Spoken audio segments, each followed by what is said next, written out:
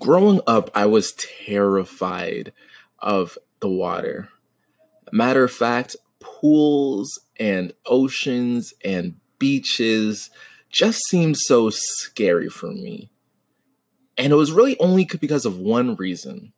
You guessed it, I couldn't swim.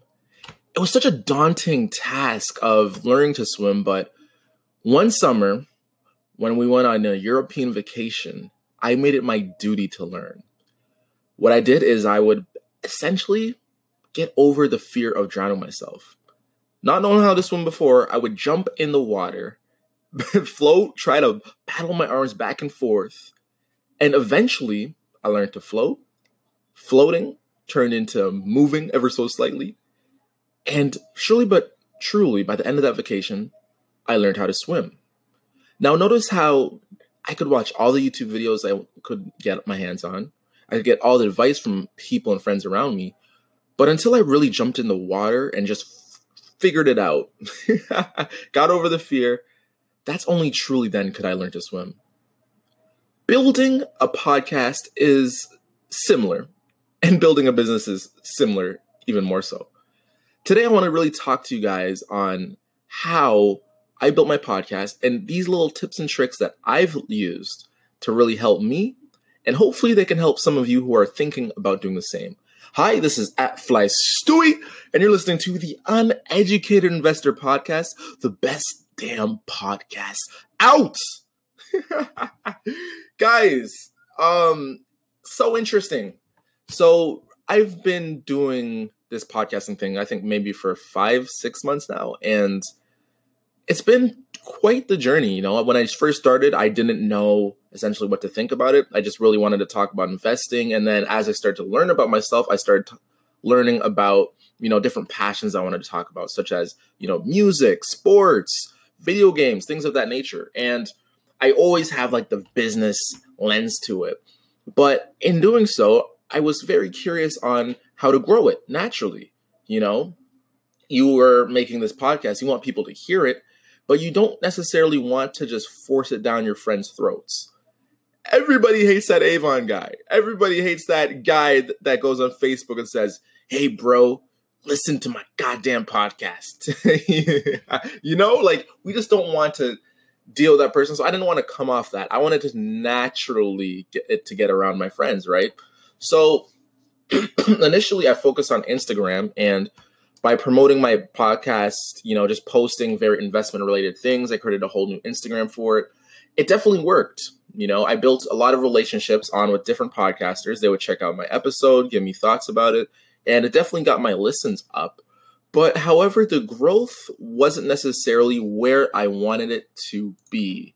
So just in that, I started to think to myself, what's a better way, or what ways to make the podcast grow? Like, what do other people do? I've read a lot of things, collaborations and all those things of that sort, but definitely one thing really stood out to me instantly as it started happening, and it was this. Reviews. iTunes reviews are the golden standard for podcasts. Literally, I've started getting reviews in because if you've been listening to my podcast, you've been noticing I've been pushing you guys to get, reviews in, like 5-star reviews. And literally, I'm telling you, each review, I can see exactly through the analytic page on Anchor, like the impact of it. Like, it will be 20 to 40 more views that day just from getting that review in. And it just makes sense, like the way iTunes and Apple prioritizes algorithm is the podcast that has the more written reviews, the more 5-star reviews, it's going to go ahead of all the other podcasts that don't. And obviously when, people are looking in their app stores, when they see reviews there, they're going to be like, okay, let me check this podcast out. It has good things said about it, right? So in learning that, I want to share with you guys a few tips that, really helped me, get people to, I guess, do reviews, right? So I think the cool thing about it is, of course, like, it's not as complicated as you guys think. To get reviews, really just ask, like instantly, like as I started the thing about iTunes is it has multiple different app stores. So I have to use a website to like look at actually all the reviews I have from different countries, right? But the coolest thing about getting reviews is it's literally as simple as it sounds. You literally just ask. And the first step of asking, if you're running a podcast, is you just put it in the front of your podcast or in the middle or whatever. You just say, hey guys, can you review my podcast? It really appreciate it. And that's one way. Another way I think is good. I think this is a good way to do it too, is just asking family and friends.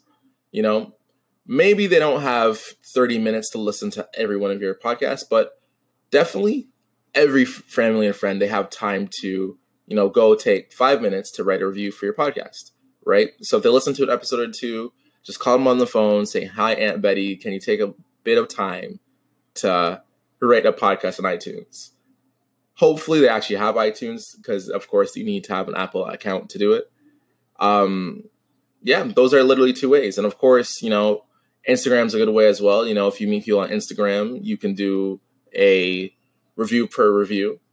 One of the things I started to do, I didn't really see too much reciprocation, but, I think it's something good to put in the atmosphere, is I started proactively more just going on and reviewing other people's podcasts. Not necessarily, didn't, receive it back, but I just felt like as a podcaster, or just in general as someone in business, it's always good to have the mindset of giving more value than you take, right? So for instance, like, by giving out 20 reviews to people on iTunes, right? I don't necessarily expect all 20 people to come back and give me a review, but maybe one does, maybe two does, maybe three does, And in that way, like, I always like to be the person giving more value. If you always have the mindset of giving more value, you're always going to get value in the end, right? I think that's always the approach to take. So definitely reviews, 5-star reviews are something that helps really build podcasts. I necessarily didn't know. I thought maybe collaborations, maybe social media marketing, but reviews definitely helps in the beginning. 100% if you can get a collaboration with a huge podcast, of course that helps. But at this point, like, the established podcasts are established. You can do a rodeo house maybe and get a bunch of smaller podcasts and get appear on them. But definitely reviews is 100% the number one way. So far, it's been a great journey, doing this podcast thing. It's cool to do something where it's like you're not necessarily thinking of how you're going to get paid from it, but you're just doing it for the passion of it.